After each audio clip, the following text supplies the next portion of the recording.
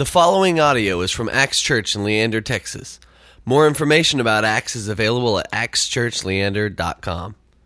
Well, as I mentioned, today is a sad day. It is our last day in the book of Philippians. We've been doing this series, A Rebel's Anthem, as we've gone through this entire book, and we finish it up today. Congratulations, you made it all the way through.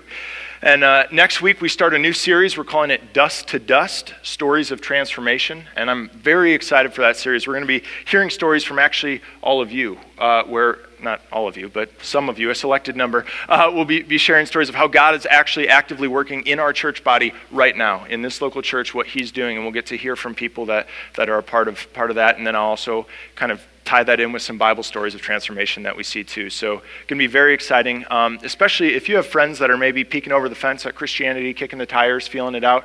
Definitely encourage them to come to this series. It's going to be really great to hear what God is doing in people's lives in our church. But this week we finish up Philippians, and so I've titled this message. Each week our title has been after a song that has the word rebel in it. And so I've titled this message, Rebel Yell. We all know who that's by? Billy Idol, thank you. Okay, all right. So we got Billy Idol, Rebel Yell. And I picked that song because if you know the chorus, there's a word that he repeats again and again that's actually really fitting for our text for today. So let me see if you know it. It starts off, the chorus starts, in the midnight hour she cried, blank, blank, blank. With a rebel yell she cried, blank, blank, blank. Does anyone know what that blank, blank, blank is? What those words are? More, more, more. Did I say it? Yes, Emily, thank you. Yes, the sign for more. Perfect. Yeah. She cried, more, more, more. More, more, more. And today, our text is about the opposite of that. It's about contentment. It's about learning to say, where I'm at right now is enough. I'm satisfied with where I'm at right now. I am content. That's what Paul's talking about. But in order for us to get how contentment works, we need to understand one of the most misinterpreted Bible passages of all time. Philippians 4:13 says, I can do all things through him who strengthens me. Okay, how many of y'all have heard that verse before, right? Okay, excellent. So when I was a little boy, I had a poster in my room, and I had a picture of like a cartoon boy on it. And it was this cartoon boy who was like wearing and holding all sorts of sports gear, anything you could possibly imagine. Like he had both a football helmet and a bicycle helmet on. He was wearing like hockey pads, and then he had a baseball bat in one hand and like was holding a basketball in the other one. And he had a soccer cleat on his right foot with a soccer ball tucked underneath, and then like a roller skate on the other one. And there was like a golf club in there somewhere, and a tennis racket, and there was a frisbee. Like any possible sport you could think of was somehow attached to this cartoon boy, this picture. And at the bottom of this picture, it said, I can do all things through him who strengthens me, Philippians 4:13. Can I tell you, Axe Church? That is not what this text is about. Like at all. You know, I mean, I think Tim Tebow's as interesting as the next guy, but he can wear Philippians 4:13 under his eyes. That's not going to get him to score more touchdowns, or less, as the case may be, right? And so what is that text about? I can do all things through him who strengthens me. Well, as we dig into it, what's important when we read the Bible is that we read it in context, right? That we don't just pluck verses out and say, hey, that feels good, and we'll just use that however we want. But we want to read it in context and say, what's God saying in the bigger picture here? And so we're going to read it in context, and it's going to teach us what it is to be content. And so we'll start with verse 10, and we'll get to verse 13. So if you have your Bibles open, we'll be at verse 10. If not, we'll have it up here. And so Paul writes, and he says, I rejoiced in the Lord greatly, that now at length you have revived your concern for me. You were indeed concerned for me, but you had no opportunity. And so Paul starts his text off by rejoicing that the Philippians were concerned for him. And you remember Paul's in prison in Rome, right? And the Philippians sent him a gift to take care of him while he's in prison of food and money. And so this letter is him actually writing back to them after they gave him this gift. He's writing back to them to say thanks. And so that's what he's rejoicing about. He's saying, hey, thank you so much for caring about me. Thank you for sending me this gift to take care of me. But then he goes on. If we look at verses 11 and 12, he says, not that I'm speaking of being in need, for I've learned in whatever situation I am to be content. I know how to be brought low, and I know how to abound in any and every circumstance. I have learned the secret of facing plenty and hunger, abundance and need. And so Paul's saying, hey, it's great that you gave this gift to me. It's great you gave that to me. But even if you hadn't, Even if you hadn't given me that gift, I'd still be okay. No matter what, I'd still be content. If I have nothing or if I have everything, if I'm full or if I'm hungry, no matter what the circumstance is, I will be content because I know the secret to being content. That's what Paul says. No matter what's going on around me, I know the secret to being content, to being satisfied with where I'm at. Let's pause for a second here. Right? Paul is saying that no matter what circumstances are around him, no matter what's going on, he has the secret of what it is to be content. He has the secret of what it is to be satisfied with where he's at. And mind you, he's writing these words while he's in chains in prison. He's saying, in this context, I'm content. I'm content right now while in chains in prison. Now I wonder, can you say the same thing?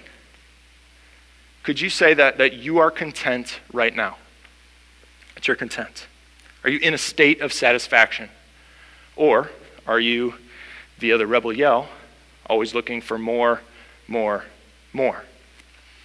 More money, more toys, more time, more promotions, more clients, more relationships, more acceptance, more recognition, more status, more people in church, more love, more whatever, more, more, more. Is it ever enough for us? Right? Are we ever perfectly balanced? Like when we get that one thing that we say we need in order to be content, are we actually content then? More, more, more. And so what's the secret? How do we live in this state of contentment? How do we do that? How do we find that state of contentment? Well, Paul says he's got the answer. Philippians 4, verse 13. This is how we read it. It says, the answer to being content is I can do all things through him who strengthens me. That's how Paul stays content. I can do all things through him who strengthens me. And so Paul can face anything because Christ is strengthening him. Paul can be content in any circumstance because Christ is strengthening him. And so what we learn, the secret to being content, is where is your strength? Where are you placing your strength? Where are you finding your strength? If you're not content, that's the question. If your strength is in Christ, Paul says you're content. If it's not, then there's something else you're placing your strength in. And I think there's two places where people have a tendency to place their strength. On the one hand, there's a group of people that place their strength in themselves, right? I can do what I want. I can make my own way. I don't need anybody or anything. I can pull myself up by my own bootstraps. Thank you very much. As long as I live up to my own standards, I don't need anybody else. Okay, so that's one pole. Then the other extreme, on the other hand, there are people who draw their strength from others. Right? They need to be accepted by everybody. They're looking to be accepted, appreciated, valued. And as long as other people like them, as long as other people value them, then they're okay. Then they feel okay. And so those are kind of the two poles. And I know most of you here, and I don't think we have anyone this is definitely you and this is definitely you. I think we all sit somewhere between these two spheres. And some of us have a tendency this way, and some of us have a tendency this way, where we look to ourselves for strength or we look to others for strength. This text shows us we won't find contentment that way. That if that's where we're drawing our strength from, either from ourselves or from other people, we won't find contentment that way. That ultimately, both of those will fail us. They won't work out. And so Paul starts first by showing us that drawing strengths from ourselves, from inside, won't do. If you look with me again at verse 11, Paul says this, I'm not saying this because I am in need, for I have learned to be content, whatever the circumstances. And so Paul says he's learned to be content, whatever the circumstances. And the word he uses for content is the Greek word autarkes. Autarkes. And this was a huge word in Paul's day. Huge word in Paul's day because one of the leading philosophies at that time was Stoicism. And Stoicism was this philosophy that was all about being content. It was all about being content. It insisted that the secret to life was self-mastery through the practice of virtue, independent of other people. So the idea was you face whatever's going on in your life on your own. You learn to be the island. You learn to be a strong person on your own. And that's the trick. That's the secret to contentment in Stoicism. And one of the leading philosophers in this was a guy named Seneca. If you remember ninth grade English, he actually redid Oedipus, if you remember that play, the Greek tragedy. He wrote a version of that around Paul's time. He was a contemporary of St. Paul. But Seneca wrote a book called De Vita Beata, and he says something that sounds almost identical to what Paul says in verse 11. I'll have it up here on the screen. He says, "The happy man is content with his present lot, no matter what it is, and is reconciled to his circumstances." So he's this leader in Stoic philosophy. And Paul says, "I'm not saying this because I'm in need, for I've learned to be content, whatever the circumstances." And so those two quotes they're almost identical. And so what's going on here? What's Paul doing? It seems like he's teeing his original hearers up to expect him to say that the secret of contentment is found in you. Paul sounds like a Stoic here. Now, why is he doing that? Why would he want to sound like a philosophy that isn't exactly what we as Christians would subscribe to? Because Paul's walking a tightrope. He knows that on the one hand, contentment does involve the individual will to a certain degree. But he also knows, on the other hand, that contentment cannot truly be found by only looking inward, by only drawing strength from within, because if you do that, it leads to detachment and emotional separation from everyone around you. If you draw strength only from within, it leads to detachment and emotional separation from those around you. So I've been reading a book recently called Daring Greatly, and it's by a social researcher named Dr. Brené Brown. And she researches vulnerability and shame. Vulnerability and shame. And she writes about the danger of what I'd call modern-day stoicism, which is this idea where we put our fences up, we put our guards up against people, don't let anyone else into our life, don't let anyone see what's going on with us, and we just keep ourselves nice and safe. And so she writes about her own experience with that and what it's like for her, and I think I want to share some of that with you. And I think you'll actually find within the first sentence it's pretty fitting for our context, at least from what I've learned since living here. She writes this: "I'm a fifth-generation Texan with a family motto of lock and load." Okay, she's from Houston. So I come by my aversion to uncertainty and emotional exposure honestly and genetically. By middle school, which is the time when most of us begin to wrestle with vulnerability, I began to develop and hone my vulnerability avoidance skills. Over time, I tried everything from the good girl with my perform, perfect, please routine, to clove-smoking poet, angry activist, corporate climber, and out-of-control party girl. At first glance, these may seem like reasonable, if not predictable, developmental stages, but they were more than that for me. All of my stages were different suits of armor that kept me from becoming too engaged and too vulnerable. Each strategy was built on the same premise: keep everyone at a safe distance and always have an exit strategy. Keep everyone at a safe distance and always have an exit strategy. Now, what's she hitting on here? I don't know about you, but I see this in our culture all over the place. Depending on your generation, you know this guy. If you're from my generation, give or take 10 years, we call this guy chill, right? Oh, he's really chill, which means he's not really too engaged. He doesn't really stand up for anything. Sort of just lets life happen to him, lets it wash over. Not really too invested in anyone. If you're from maybe an older generation, you say something like, well, he just likes to keep to himself, right? What that means is he's not too emotionally invested in anyone. He's not really standing up for anyone. He's not engaging with anyone. And there's a great attraction to that sort of life, because then you don't get hurt, right? And all you have to do is live up to your own standards. You're not dependent on anyone or anything. I get it, it's attractive, but it comes at a great cost, right? If you seek to be content by yourself, by your own standards, looking to your own strength, then you're not looking to anyone else or anything else for strength or love or companionship. And pretty soon, if all you're doing is drawing strength from yourself for contentment, you find yourself alone, even in the midst of a crowd, right? You're alone in a crowd. So Paul warns against this in the first part of our text. He says, I know that this is how the Stoics are thinking, but there's more to it than that. There's more to it than just finding strength from within. You need to find it from without. But then he warns against the other extreme and says, but don't find it from without just by other people alone. Look with me at verses 14 through 18.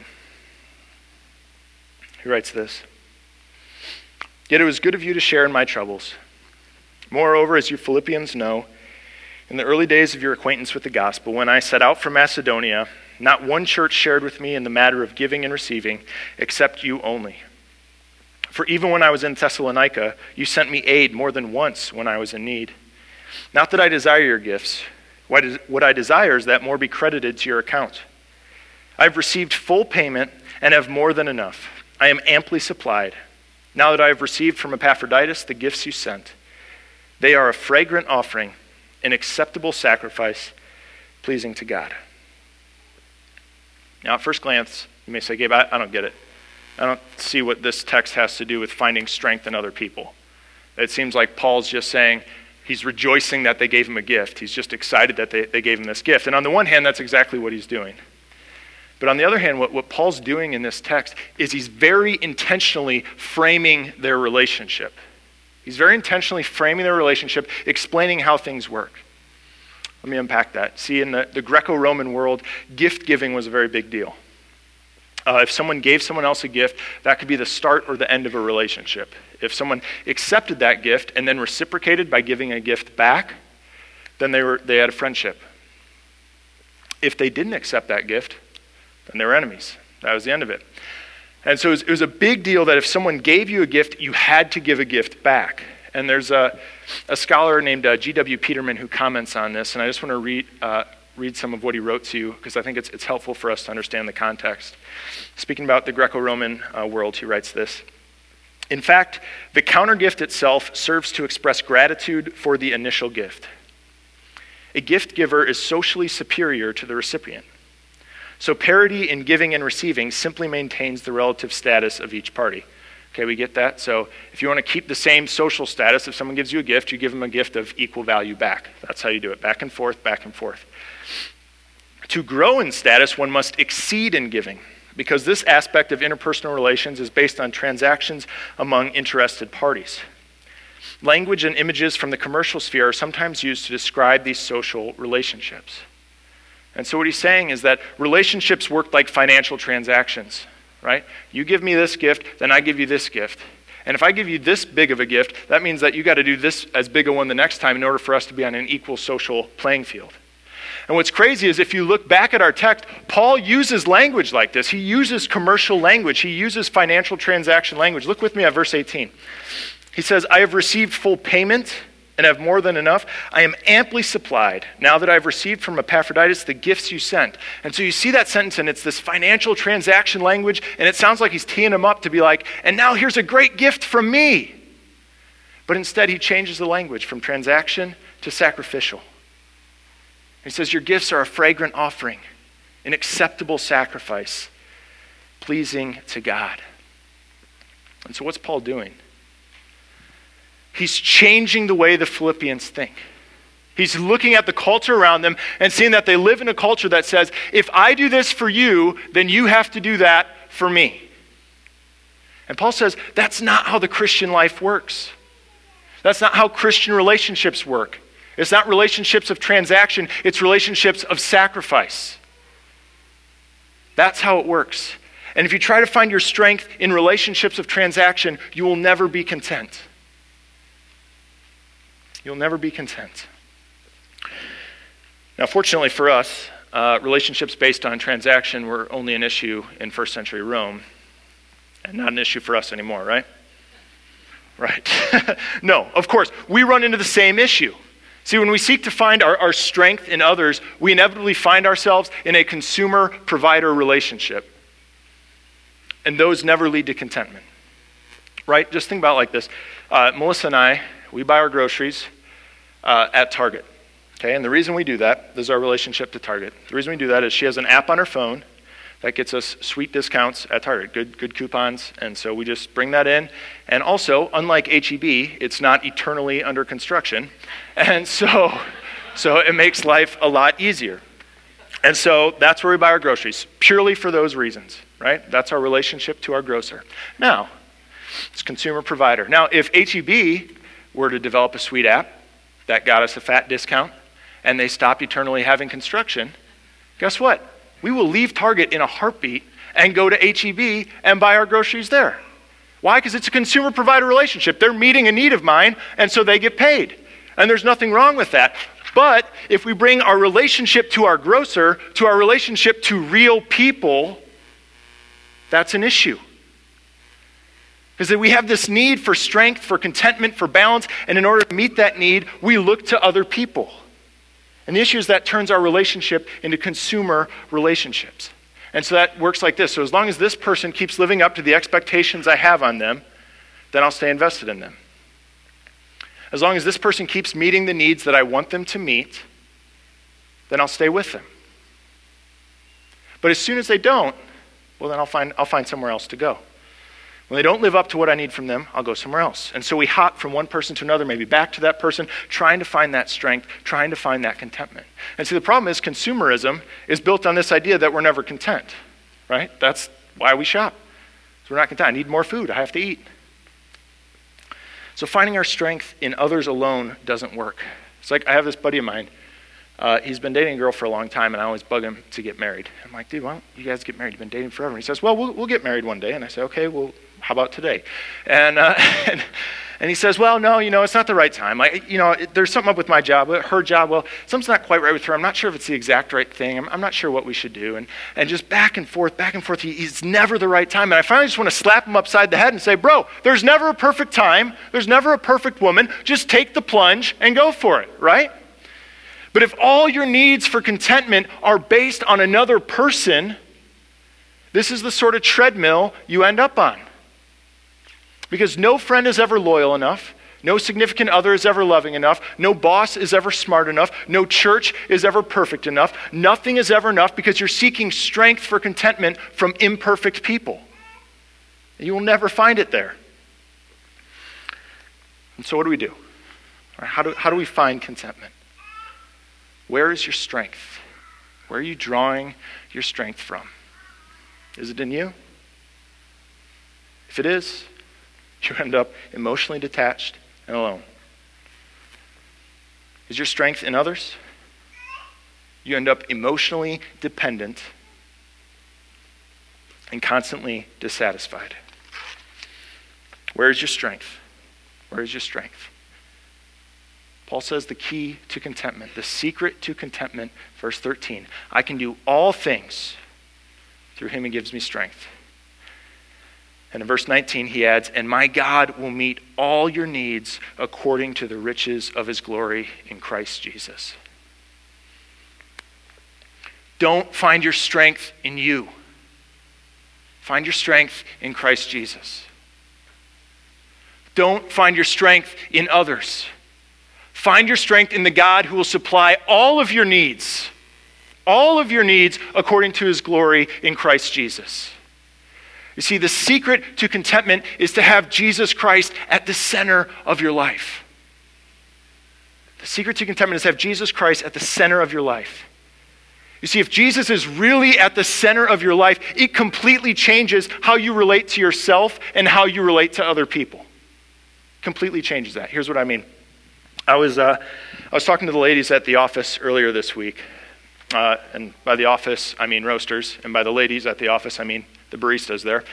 And I knew what I was going to preach on this Sunday. And so I asked them a question. There were two of them working that day. And I said, and they're both Christians. And I asked them, I said, are you content? Are you content? And the first woman, Wendy is her name. She's the owner of Roasters. And right away, she said, yes. I said, why? I said, why are you content? She said, because I know that I'm where God wants me. Because I know that I'm where God wants me. And I love that because what we see is how she relates to herself. See, her contentment didn't come from her own strength. She didn't say because our business is doing well. It didn't come from her own leadership abilities. Because my staff is really awesome. No, it came from God. She knows she's where God wants her, and that's enough. Her relationship to herself has changed because Christ is at the center of her life. Ask the second girl, Priscilla. It's really her name. And I said, are you content? She paused and she said, yes. And I was like, well, why the hesitation? And she said, well, if you would have asked me a week ago, I would have said no right away. So because right now my husband's pursuing his dream and I'm just kind of playing a supporting role. And so I've been just feeling really stuck. But she said this last week, Wendy and I have been talking, and I've had my eyes open to a bigger perspective. And Wendy said, hey, maybe right now isn't about you. She said, maybe right now God has you in this supporting role for your husband in this moment. And she said, so with that bigger perspective, I can see that God is using me in this place right now. And she said, so I can be content. And you see the beauty in that response? She wasn't looking to her husband for strength. She was looking to God for strength. And because she did that first, she could relate to her husband in a helpful way, in a supporting way. It's a beautiful thing. She doesn't have to pursue her own dreams because she's content with where God has her, so she can serve and allow her husband to pursue his. You see, we only find true contentment if we look outside ourselves, if we look outside our own needs, and instead find our lives in Christ alone. It's the only way we find contentment. Find it in Christ alone. Because when the reality of God's love for you in Jesus is primary for you, is number one, it's there that you find real contentment. And so let me just encourage you today to find contentment. Take a step towards that. And maybe if you're someone here and Jesus is for sure not the center of your life, you maybe don't believe in him at all. I'm telling you, the first step towards contentment is trusting in him as Lord and Savior. You can't fix you. Others can't fix you. You can't save you. Give up the fight. Just trust in Jesus. And then those of you that have been Christians for a while and you say, well, I trust in Jesus, but I'm not content. Well, really assess where you're drawing your strength from. Are you drawing your strength from him or from something else? Let Jesus be the center of your life. And so if that's you, this Wednesday starts the season of Lent. Ash Wednesday is this Wednesday, and we'll do Ash Sunday this coming Sunday. So look forward to that. But it's a time for us as Christians to reflect and to fast. And so maybe you need to fast this year. Maybe you need to say, what is it that I'm finding strength from instead of Jesus? And maybe I need to step away from that for a little bit and learn to just keep Jesus at the center. That's what fasting does, is it teaches us to rely on God. I want to encourage you to do that. Whatever it takes, you find your strength in Christ. And if you find your strength in Christ, you will find contentment. And so as we close, I just want to speak the blessing over you that Paul gave to the Philippian church. In verse 23, he says, and now may the grace of the Lord Jesus Christ be with your spirit. Let's pray. Lord Jesus, may your grace be with our spirit. Lord, teach us to be content. Teach us to find our strength in you, not in ourselves, not in others, but in you. Lord, we need you. We trust you. It's in your name that we pray. Amen. Thank you for listening to this podcast from Axe Church in Leander, Texas. Feel free to share this message with others and stay connected with us at axchurchleander.com.